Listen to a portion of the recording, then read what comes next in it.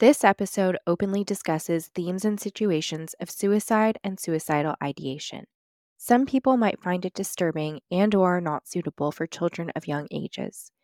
If you or someone you know is suicidal, please contact your physician, go to your local ER, or call the suicide prevention hotline in your country.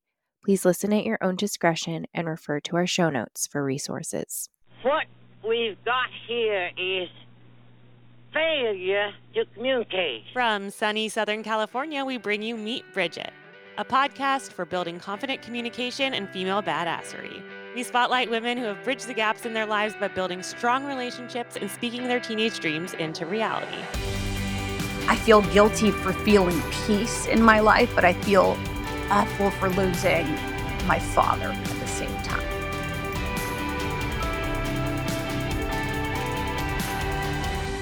Welcome back to Meet Bridget, a show that dives into the often untold teenage and young adult experiences of super successful women from all types of backgrounds and in every career imaginable. This show is an extension of Bridget, which is a confidence and communication coaching service for young women that my best friend Asha founded and I help run. I co-host this show alongside her. My name is Kishia Rosenberg. For those of you who are new to the show, we're back for season 3, and I am really excited. Today, I am doing a solo interview with a dear friend named Addie Guajardo. Did I pronounce your last name correctly? Yeah, I love that you put a little Spanish twist to it. Yeah. Okay. So, Addie is an experienced news reporter with a demonstrated history of working in broadcast media. According to her LinkedIn, she's skilled in photography, event management, editing, public speaking, and journalism. According to real life, she's this and so much more. An adrenaline and adventure junkie, a fellow lover of world travel, a student of life, and a deeply caring and extremely fun individual to know and love. I know this personally from going on many trips with Addie and getting ourselves into many of an adventure. So today, Addie is Phoenix-based. She joined Scripps News as a national correspondent in October of 2020, which had to be super interesting given the time frame. She covers immigration on the Arizona border and general news across the state.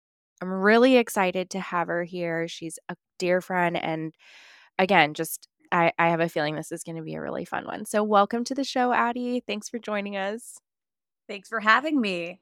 So I want to dive right in and just kind of get into, I know you from you being best friends with one of my favorite people in the world, Bryn Brothers. She's married to my cousin and he's basically my brother. And so we've gone on a lot of trips. I've gotten to know you personally. And as I said before, you're just a really deeply caring, fun, intelligent individual. We've had some of the best conversations. Tell me now the things I don't know. Tell our listeners about young Addie starting out. What does that look like? Oh my gosh, a young Addie. Young Addie is the second oldest out of 4 children. It's 3 girls, 1 boy. And growing up, I was always the oddball, never quite fitting in to the dynamic of my brothers and sisters. So I kind of had to pave my own path along the way. I'm the daughter of 2 immigrants. Both of my parents are from Mexico. Like many, they came to the United States seeking opportunity, seeking a better life, a better path for their children. And, that's always the mentality that I had with whatever I did. I said, whatever I do, I have to showcase that I am going to do better thanks to these opportunities, thanks to these sacrifices that my parents made at such a young age. I can't imagine what it's like coming from another country, being away from your family, learning a new language, trying to navigate a whole different culture that's not your own. And that's exactly what they did. And that's what so many families that are immigrants have done for their children here in the United States. So what I've tried to do from a very young age is simply seize every opportunity that I had. I remember being very young and I loved going to school. I remember one day my dad's like, you don't have to go to class. You can stay home. And I'm like, no, but I want to go to school. It was funny because I was kind of nerdy, growing up. I remember I had a rolling backpack because I felt the need to bring all my textbooks to school and then bring them right back. And I didn't always read them, but the fact that I just carried them with You me got to take meant them that with I you. had knowledge. Yeah. I had a rolly backpack too, but I got unfortunately bullied. Lots of people kicking it over in middle Yeah. school. I don't think it was the popular kid choice. No, it wasn't. It wasn't. But you know what? It is what it is. You can Yeah. carry a lot more in a rolly backpack than on your back. Yeah, you truly can. And when you're small, small framed, I mean, you got to do what you got to do, right? Yeah, exactly. So you're the second of 4 kids, 3 girls, 1 boy, and your parents are from Mexico. Where did your parents settle? What area did you grow up? What did your parents do for a living? Yeah, so my parents settled right outside of Chicago in Waukegan, which actually had a very big population of Latinos, Hispanics in that area. And also, we lived in a very Black Latino community. My mom, I actually didn't know this until I was older in life, was working at Burger King and then odd end jobs at factories. My dad worked in construction. So I remember having to wake up sometimes at 4 o'clock in the morning so my mom could prepare my dad's lunch so he could take off for the day. And then when he'd get home, I remember I was in charge of checking all his dirty clothes, which was the best part. I know it sounds awful, but he would always say, "You get to keep any change you find in those pockets." So I wasn't gonna miss out on my quarter to buy some hot Cheetos. Oh my god, so funny. I love it. I love the image of, like, a cute little nerdy Addie, like, going through your dad's clothes at the end of the day.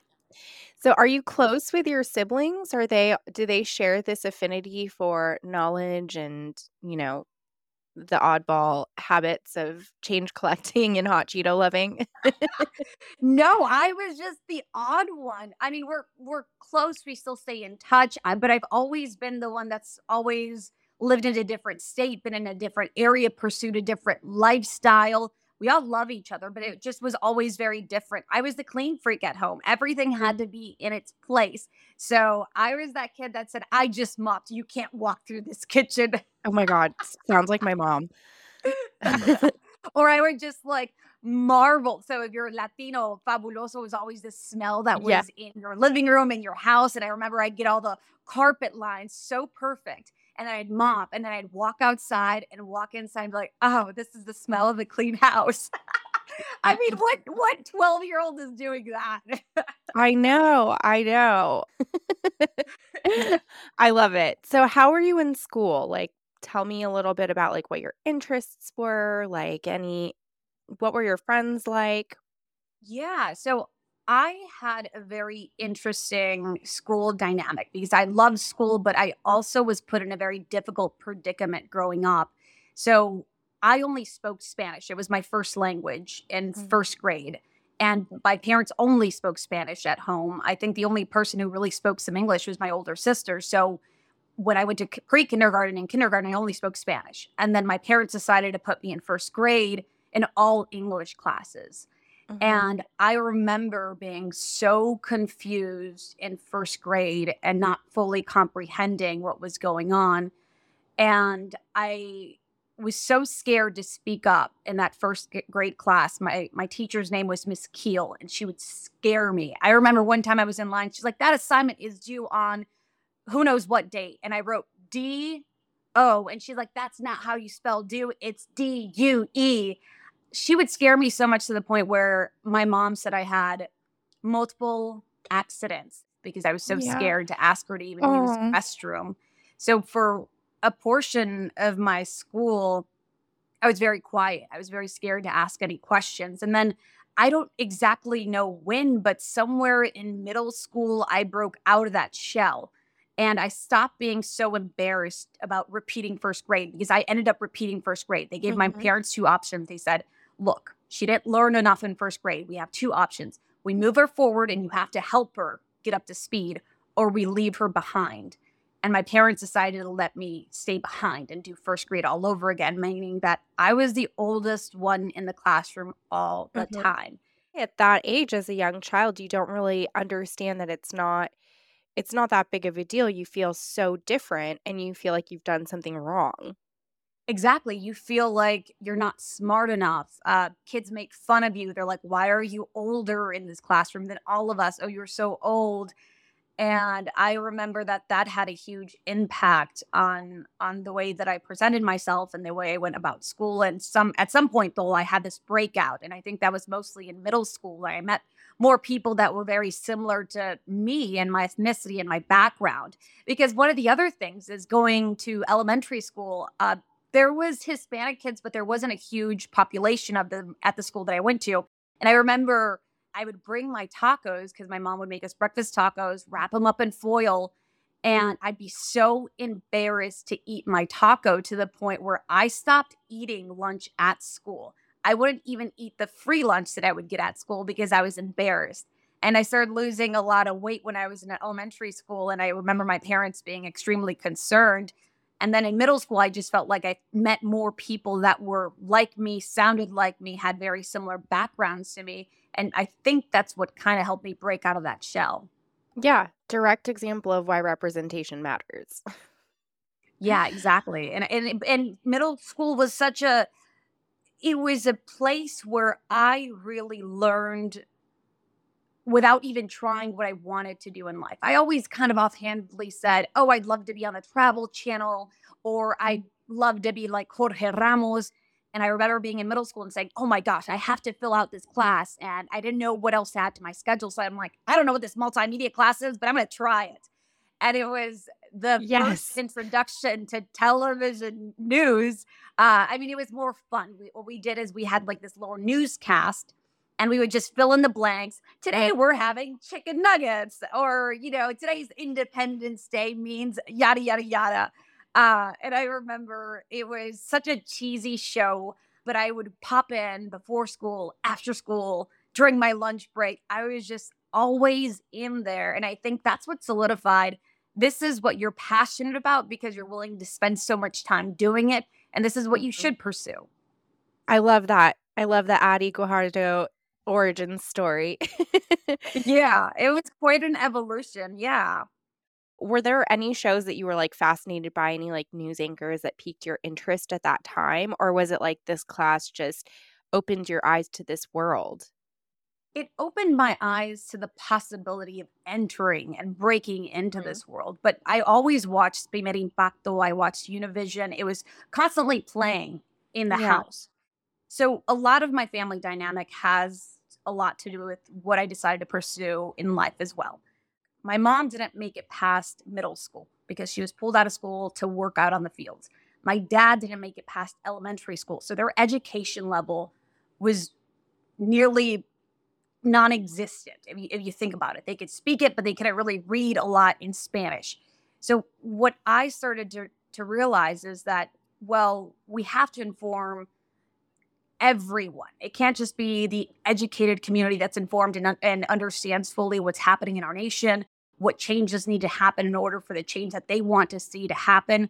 So, what I realized is if you're in broadcast news, you can provide information to everybody and anybody, no matter their education level, because everyone can speak. You might not be able to read very well, but you can speak very well. So, if there's a broadcast that breaks down a very complicated issue, you have a better understanding of what's happening in your community and what changes you want to see. You can try to go out and try to make a difference and create that change that you hope to see in your own community. So just the fact that you can speak it and have everybody understand it, to me, was very impactful. To me, it could be that difference in the community.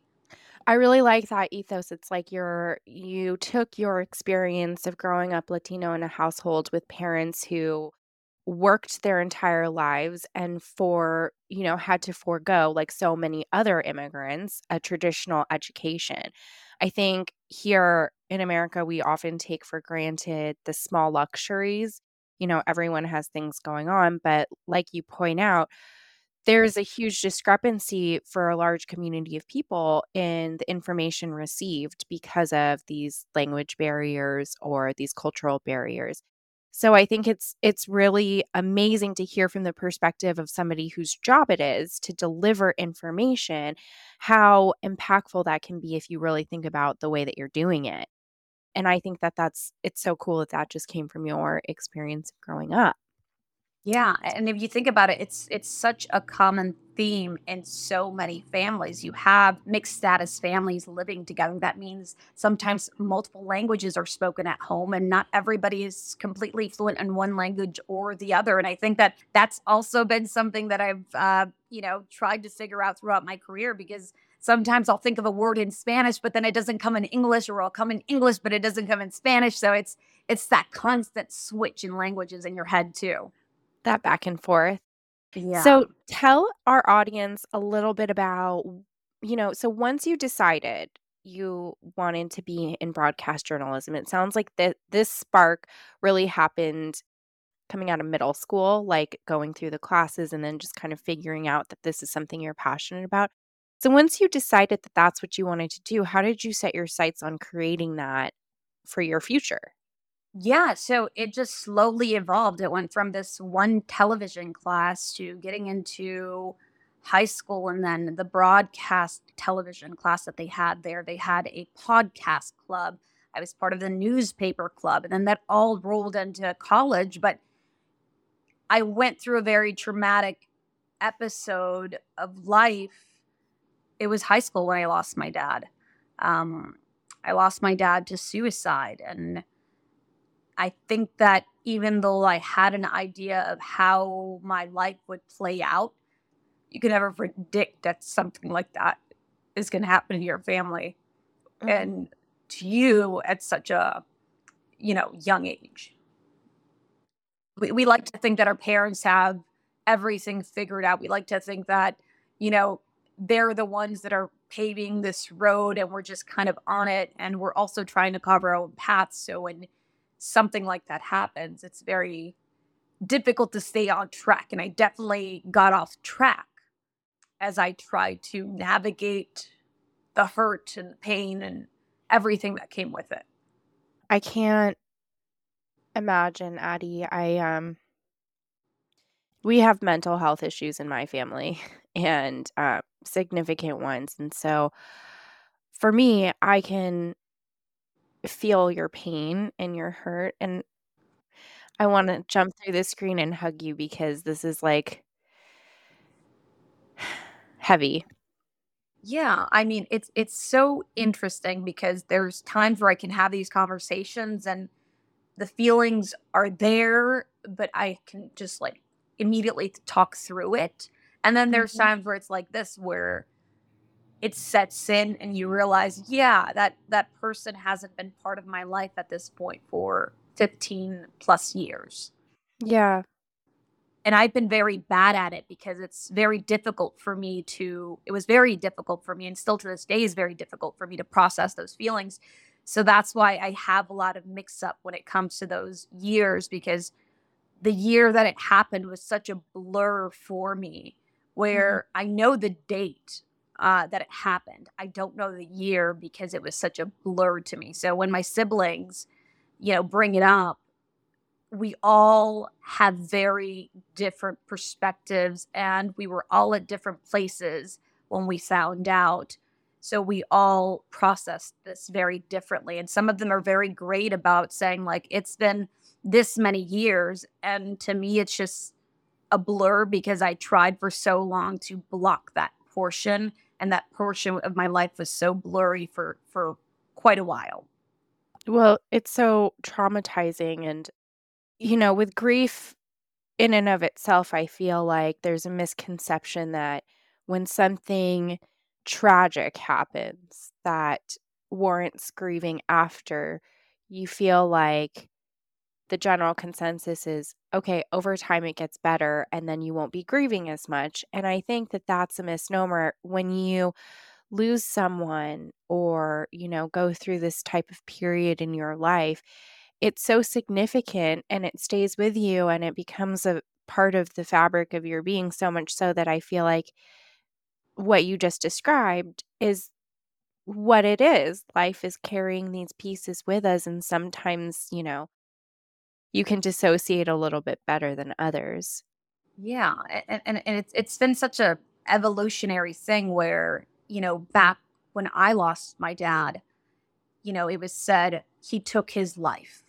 Mhm. And now the evolution of how we approach suicide is they died by suicide, Mhm. because it's more of a mental health state that they couldn't get themselves out of, where they felt that this was the only out because every day moving forward just seemed impossible for them. Yeah. It's wild. I This conversation's come up in my family a bit, and so I think the fact that the conversation is changing is a step in the right direction. I think a lot of people who don't have direct experience with this don't realize, like you said, what it is. It is part of a disease and a mental illness. And I think if you put yourself sort of in that person's shoes too, that person is living in an alternate reality. And I mean, right now, if you just imagine putting on like a VR headset and you're in a different place, like what you see and experience is very real to you. But that's why it is a disease. I'm so sorry for your loss. And this sentence won't do it justice, but it's very brave, and thank you for sharing that with me and with our audience.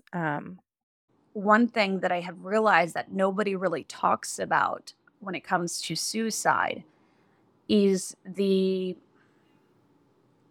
sense of relief that you sometimes feel. And this is such a difficult thing to talk about because everybody has such a different relationship with the person.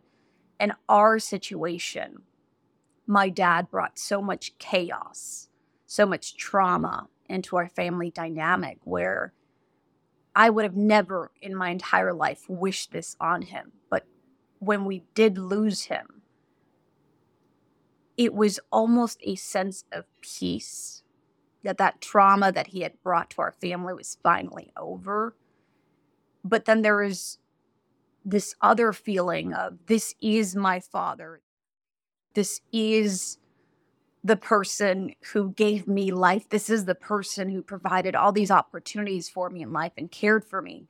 So it's something that I've tried to get over with my own therapist. It's just this feeling of I feel guilty for feeling peace in my life, but I feel awful for losing my father at the same time.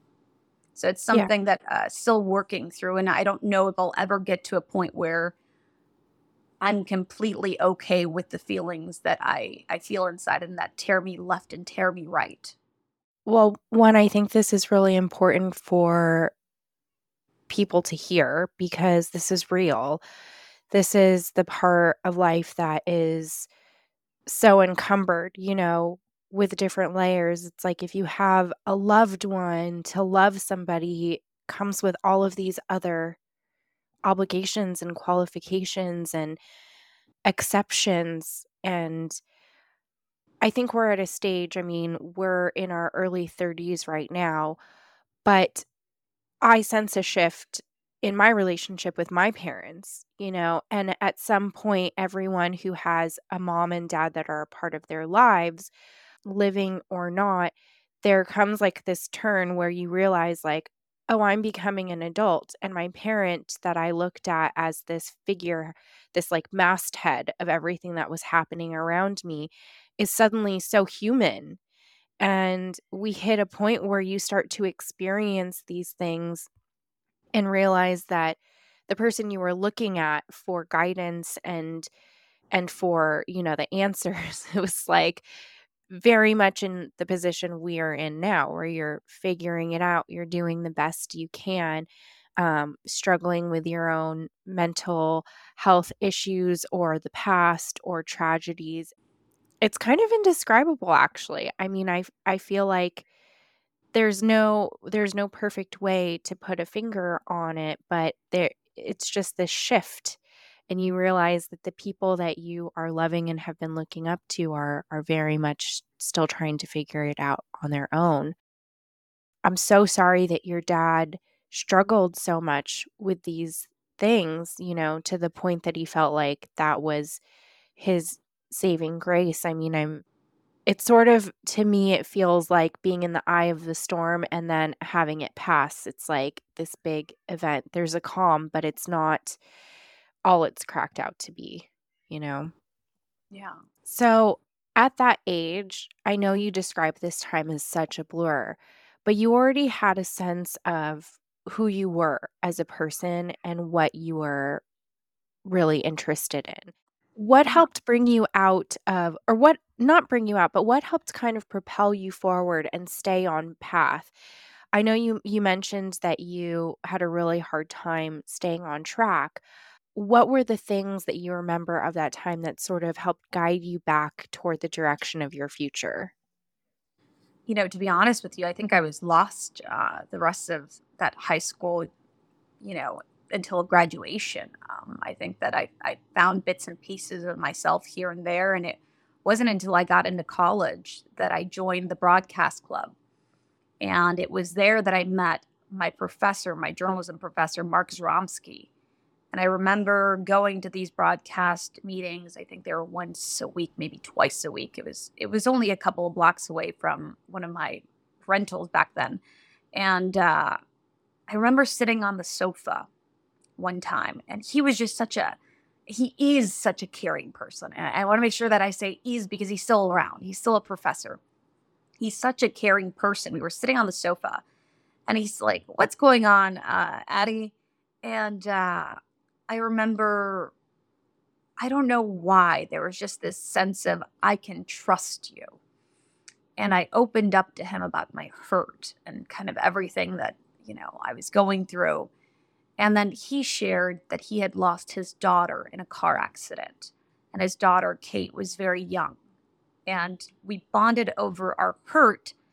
And whenever he kind of saw me falling off, or whenever I needed guidance as to what am I doing wrong, where do I go next, he was always there. He was always this grand soul that helped me stay on track. Even after I graduated college, I took a 3-year gap between then in my career. And I remember reaching out to him, picking up the phone. "Hey, Mark, I want to be a reporter. I know I've taken 3 years off after graduating from college. I got to put a demo reel together. I need your help." He's like, "Pop into my office. Come on in. Let's brainstorm." We brainstormed. I ended up putting this little demo reel together, and I started sending out my demo reel and applying to jobs when I was, what was I, like 25 or something like that, maybe 26. Yeah. So I give a lot of credit to Mark Zaromsky and his ability to care so much about the students that he was teaching. Yeah, that's incredible. And to this day, we're still in contact. I still call him before accepting a job. I still call him when I have questions about where I want my career to go. I still call him when I have questions about a story that I'm working on. I love it. I think it's great to find these mentors and to just ask the questions. But I also love that he gave you the opportunity to just speak freely about who you were, what was hurting you, and like how to, in a sense, it feels like it propelled you forward, how to use it as sort of like the fire behind you instead of something that held you back. So what was your first job? What ended up landing for you? Yeah, so I got my internship when I was in LA. So I did my internship in LA at Mundo Fox back then, it was the name of it. I remember doing my internship, and that was rough. Oh my gosh.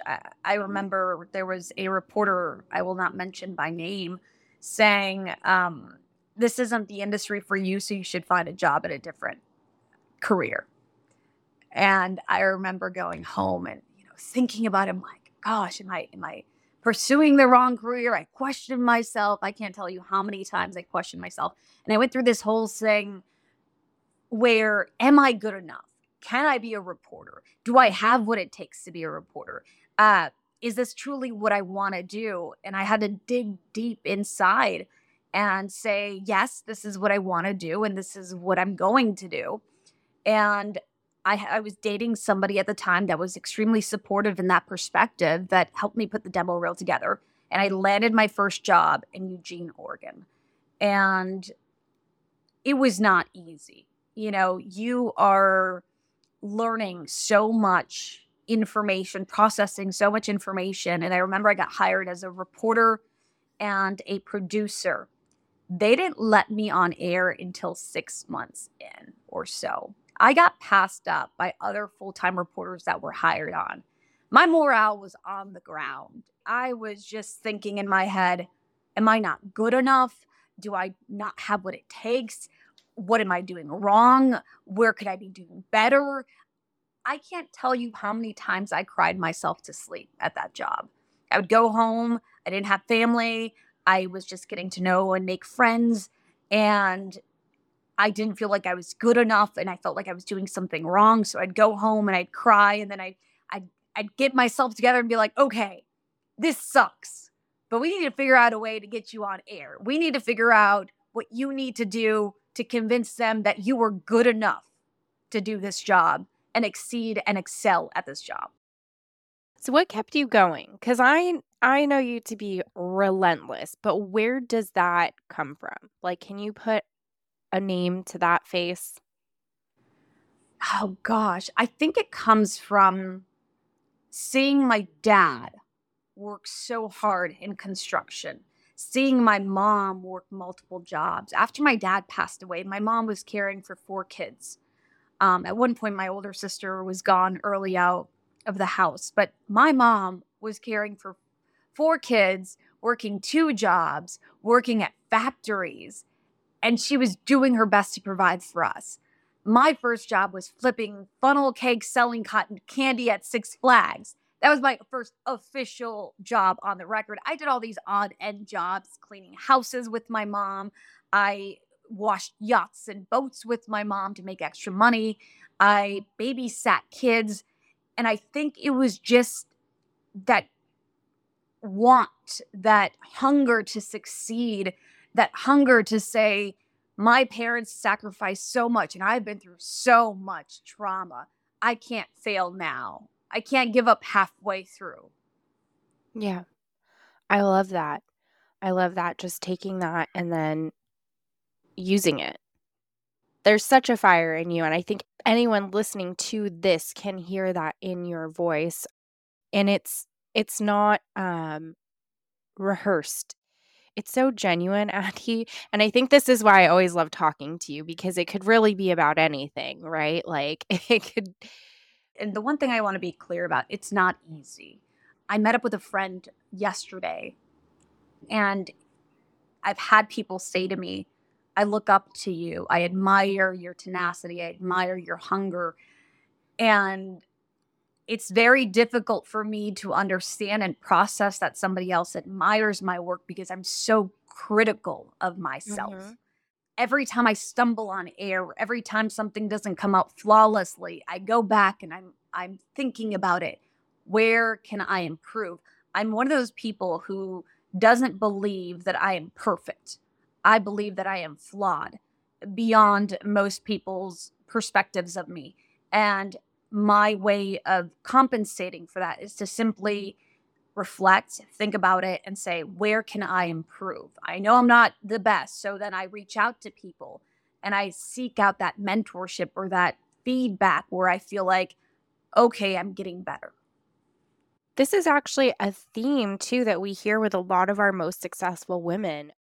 And I think it's something really important to extract here is that there are different versions of how people grow up, and different things that we tell ourselves. And I think that for so long, the trend was, you're either shit and so you stay shit, but that's not true. You're a testament to that.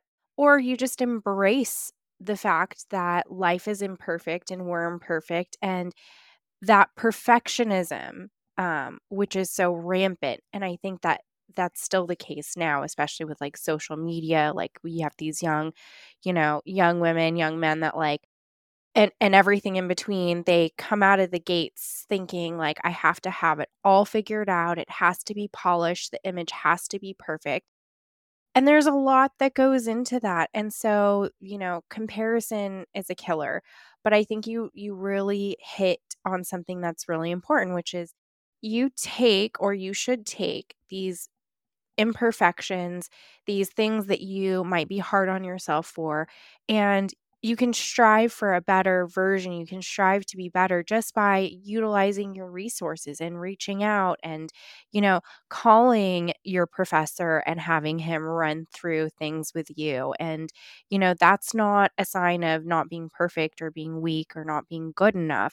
That's utilizing every resource and nugget that you've learned along the way to continue building on your current skill set. And that's how ultimately you get stronger. Like, success is not just this one way path. Like, you didn't wake up and become like this fantastic news reporter. There were all of these things that happened in between, plus your natural ability to speak to people and articulate yourself. But it takes a lot of work, and you've done the work. It takes a lot of work. And you highlighted something that I want to make sure that we get across to the young women that are listening to this podcast is that I went through that episode where I felt like I had to be the best reporter before I could apply for a job. Mhm. I felt like I wasn't worthy of applying for a job because I didn't have all the skill sets. And once you shed that blindfold that you have of this need to be perfect, you realize, especially in the field of journalism and broadcast journalism, you are learning a lot of things you need to know because you are out there on the field. You are talking to people, you are talking to officials. Every story that I cover is so different. I covered 4 Americans kidnapped last week. Previous to that, it was probably, I couldn't tell you, I was on vacation, but sometimes it's a mass shooting, sometimes it is a hurricane, and you're put in very different situations each time. So you're learning and you're polishing off your skills by being in that industry. So never say, I'm not good enough, or I'm not ready enough, or I'll never be ready enough to apply for this job. Apply for the job. You'll learn the skills that you need on the job. Mhm. Completely agree. One of the things I used to do, I can't remember if I've talked about this with Asha in the past, before, but one of the things I used to do, and probably still will do to this day, is I used to just apply to jobs, like all kinds of jobs. I actually took this theory, or this tactic with me through dating too before I met Kev. But it's like, you apply for every job, you date every person. Like, there are very few instances where I would say no to things. Like, obviously, if it didn't feel safe, or it would, was just sketchy. But I did that because I was like, I am always so afraid to fail. I'm always so afraid to look stupid or to fall on my face. That, like, the only way to get over that is just to keep doing it. Like, keep failing, like keep doing crap at the interview, like, because every time I'd walk away from it, I'd be like, "Oh, I should have said this. I should have structured it this way, or they asked these questions and that's really good for me to remember for next time." Similarly with like dating, it's like you learn what you like, what you don't like. So it's like that action of just being like relentless and throwing yourself into these situations often like lets you come out on the other side with just Yeah, more tools in the toolbox, more knowledge in your pocket. it is. And I think that we're seeing so many companies really focus on also diversifying their business and their game plan and who they have on board and who they interview. That's also helping. I think one of the things that I've struggled with is what some people see as passion and eagerness is sometimes misinterpreted, and some people will say you sound angry. And I'm like, I'm not angry. I'm just passionate. I just want to Yeah. do this right. I want to get it right. I want it to sound great, look great, be great.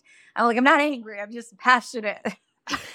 And that's where I think it's the spicy Latina that I've been told. They're like, oh, you're a little spicy. I'm like, no, I just care so much about what I do that I want to make sure that it's the best product that's out there that I can put together. Yeah. I mean, I can totally see that come across, but I might be a little biased. I want to dive into that a little bit more too. I mean, you are a Latina reporter, Latina American reporter, should I say. What's that been like? What have the struggles been, if any? Like, has it been difficult for you to be taken seriously or to find the right opportunities? Can you share a little bit more about that? Yeah, I'd like to think that I have prepared myself. I have put myself in overall great situations where I don't feel like I've ever been discriminated against in any of the environments that I've worked in. I mean, I think I've gotten the offhanded comment, the spicy Latina, which I was very quick to correct them on Mhm. and make sure that they understood that it was passion that was coming out. It wasn't anger. But if anything, it's benefited me. When I was in high school, I was so scared to like really showcase that I spoke Spanish very fluently because it wasn't the coolest thing to do back then. Just like it wasn't cool to bring tacos to school and eat them, out of your foil paper. Now everybody's like, "You got tacos?" Like, "Oh my Yeah. gosh." Like the way that it's been embraced, the diversity, the cultures in schools and in different environments is so different than when I was growing up.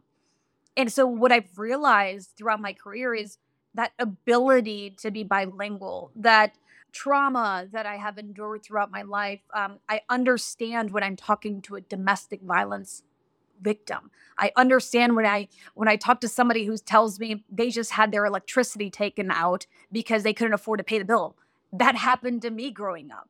I can connect with people on a different level because I speak Spanish fluently. If I'm sent into an area to cover a Hispanic neighborhood where there was something terrible that happened, I have the ability to connect with those people in that community and understand, to be able to tell their story. When I cover immigration issues, I'm the daughter of two immigrants, but I see both sides of the story, and that's how I report it. And I think, if anything, I'm a better reporter because I can better understand the stories of immigrants and people who are migrating or people who are at the border and why they're coming into the United States. So I have a better grasp of the language. I have a better understanding of what's bringing them.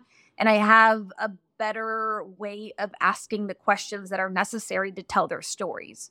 So, if anything, I think it's helped me throughout my career to be bilingual, to be Latina, and to be able to give a platform and a voice to my community, to people that look like me, sound like me, and that come from similar backgrounds as me. I love that so much for so many different reasons. But I think that, embracing who we are, and I grew up, I'm first generation American as well. My mom emigrated from the Philippines. For us, it was a little different in that, like, I don't know if it was just our family that experienced this, but contrary to like how your parents spoke Spanish at home, like my mom never spoke Tagalog at home. There were little things. And I think part of it wasn't on purpose, but I think part of that was just this pride of like moving to America and feeling the need to assimilate so badly that you want to erase your culture in a way so that your children can have a better life. This is something that happens in a lot of, first generation American homes as well. If it's like not one version, it's this version. It took me a really long time to feel proud of like my background. I grew up in different scenarios. We moved a lot and often I was the minority. And it really took going through school, going through college, landing in different professional settings to sort of, you know, shed that uncomfortability. And I hate to admit it, but I think it was part of growing up. You want to be the same as everyone so badly, and you want to not feel different so badly that you feel like you have to, commit to this assimilation and erasure of like everything that makes you who you are. And now I'm like so glad that I've gotten over that because, being a Filipino, being Asian American Pacific Islander is a big part of my identity.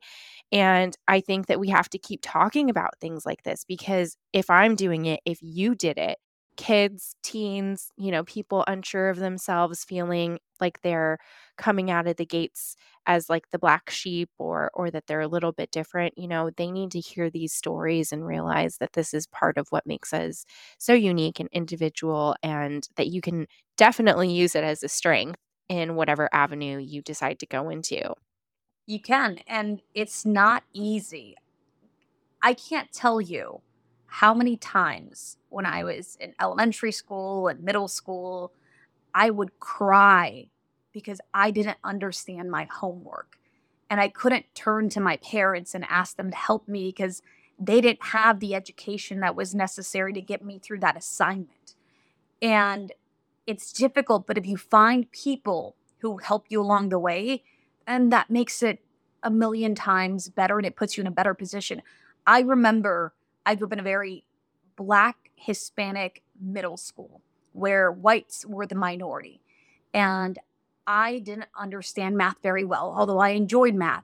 And guess what? I talked to that teacher and I would say, I don't know how to do this. I don't know how to do that. To be like, okay, Addie, well, show up before class with all the questions that you have, or stay after class with all the questions that you have. And I think I also had the ability to seek out help.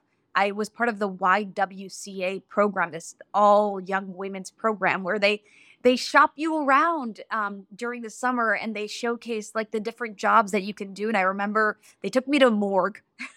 That was the creepiest thing to shadow for a job. And then, or actually, it may have been a coroner's office. I might be confused on that one. And they also took me to a courthouse where this judge let me wear their robe and say, you could be a judge too. So I was also exposed to all these opportunities of you don't have to go into a career that your parents have also done. You can do something greater and better.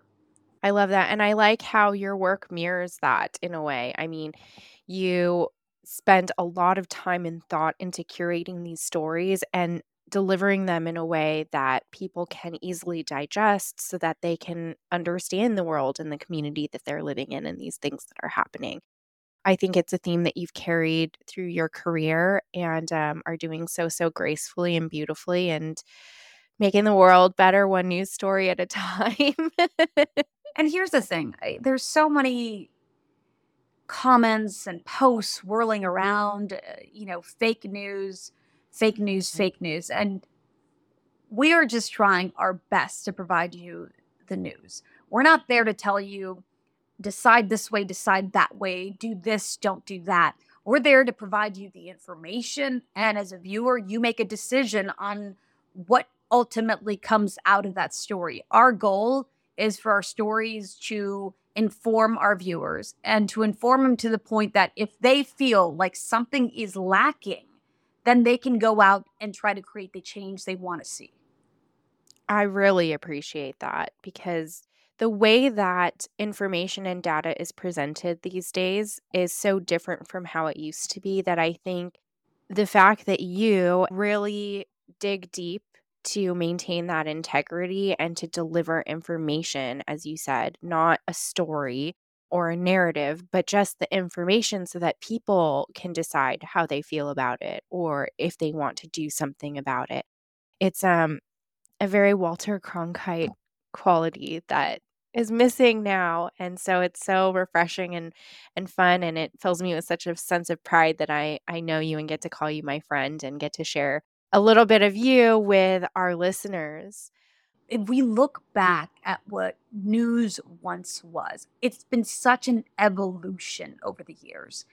It's never been 100% cut and dry. I think it's been cut and dry in bits and pieces. And I think we're definitely better. And I think it's so hard to kind of say, specifically what is better and what is not.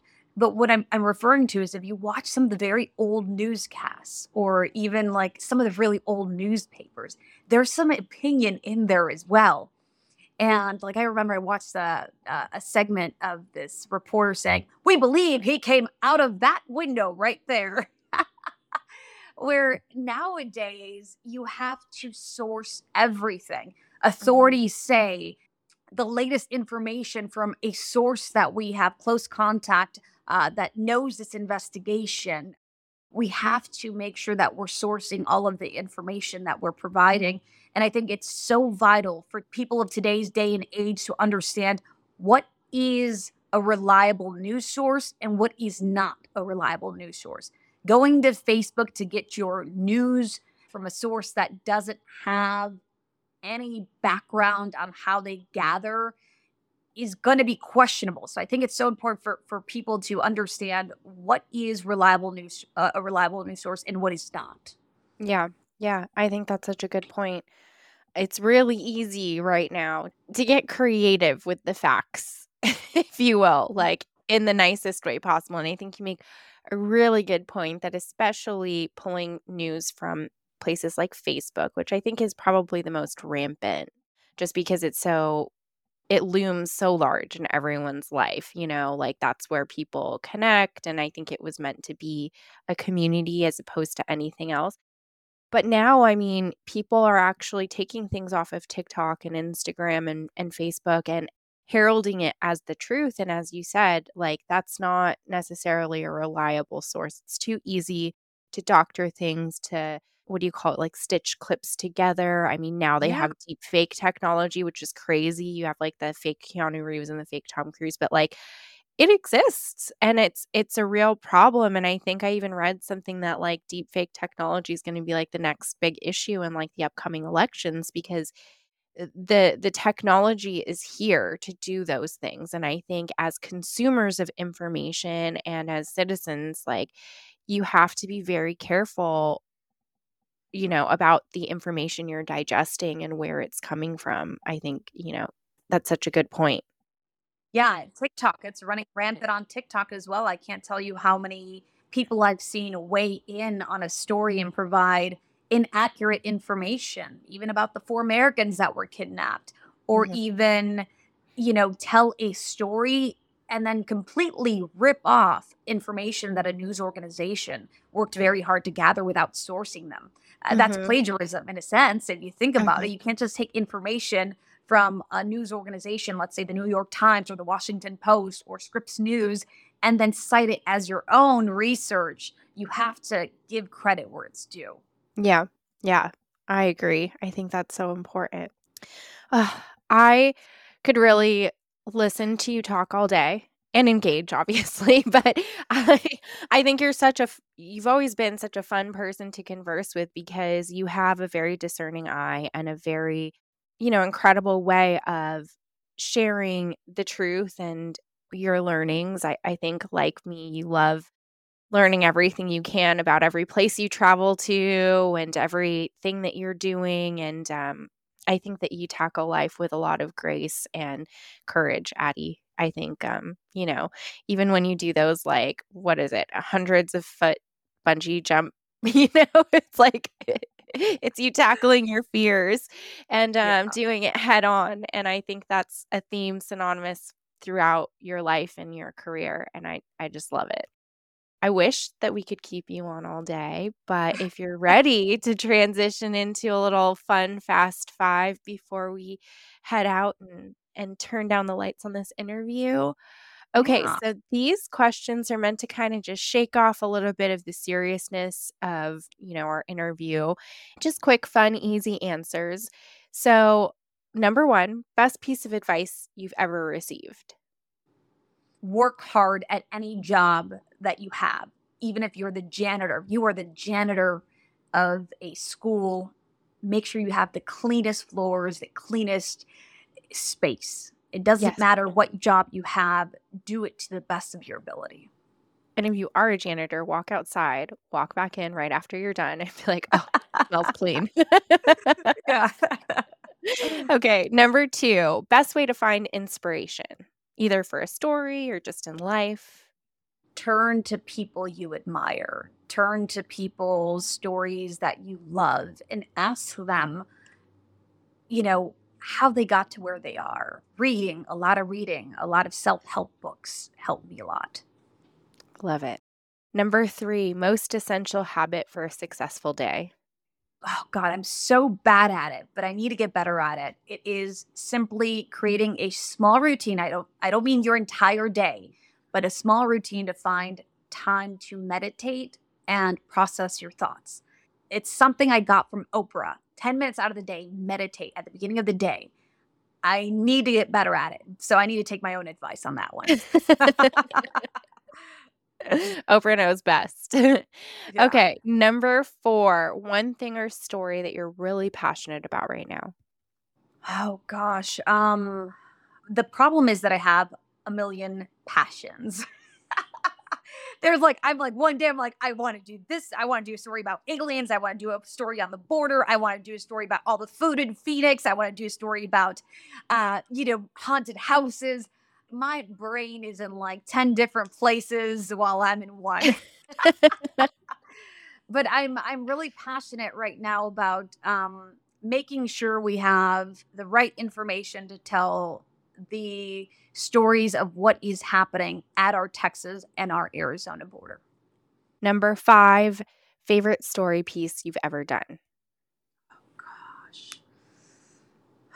A favorite story piece. There's a few. The one that comes immediately to mind, and it's not a happy, light, featurey piece. It is migrant deaths along the southwest border. I had that special come out. It was one of my first ones when I started at Scripps News, about how many migrants have died trying to cross into the United States, and how that number will never be known, and how the Sonoran Desert here in Arizona is a cemetery. And we don't know how many migrants have died crossing into the United States, and we may never know what that number is.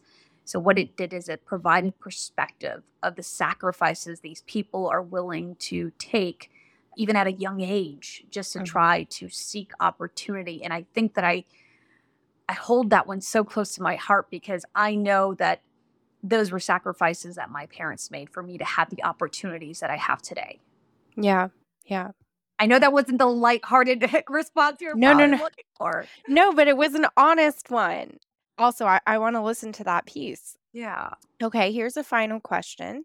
It's not part of our Fast Five. It's just something that we like to share at the end of each of our interviews. What was one quality that you had as a young woman or child that you didn't take pride in then, but that you carry with you now, and that is an essential part of who you are now? You don't see it all the time. You saw it today. I'm a very emotional person. Very, very emotional. You see it growing up, and as I've gotten older, I try to kind of hide that, because I have to be a reporter. I have to give the news first. I have to be well composed. And this is a question that I get from viewers, is I've covered more than 6 mass shootings at this point. It's, do you ever feel the hurt that these communities are feeling? And I 100% feel it. But what I've learned to do is, when I'm working, I work. I get that assignment done. And then days later, when I have time for myself, I process that, and I embrace that I'm hurting. I embrace that it was a tough story to cover. I embrace those feelings, because if I don't process those feelings are going to be there, and they're going to just come up one day without me realizing what's going on. So I'm trying to embrace better the emotional little Addie that was such a little crybaby tattletale growing up. Yeah. I love it. I love all aspects of you, and I think that it's such a gift to be able to share you and your personality with our audience and viewers. I think you've shared so much about who you are and what makes you the successful woman you are today. And I can't wait for our listeners to hear, and for our audience to hear, how you went from young, emotional, passionate Addie to the woman you are now. And it's still work in progress. It never stops. And I think that's a number one piece of advice that I have for people is, never stop trying to be the best version of yourself. Yes. So where can our listeners find you? Where can they log on and see the news? Yeah. And you can find me on Instagram, Addie_Guajardo. You can find me on Twitter, AddieGTV. You can find me on Facebook, Addie Guajardo. You can find me, if you can think of the social media platform and you just pop in my name, you'll find me, because I have to be on all of them. Yeah, so pick your poison. I'll be on there. I love it. Your Instagram in itself is really fun. ScriptsNews.com. I'll add that in. ScriptsNews.com. Yes. Thank you so much for joining me today, Addie. I love you. Love your work. Thank you. Thank you so much. Thanks for having me. And that's our show. If you liked what you heard today, please subscribe to, follow, and share Meet Bridget with your circle. The best way to help our work here is to rate and review our podcast. We're listening and constantly working to build something helpful for you. Catch you next time. Did you have an awesome time? Did you drink awesome shooters and listen to awesome music and then just sit around and soak up each other's awesomeness?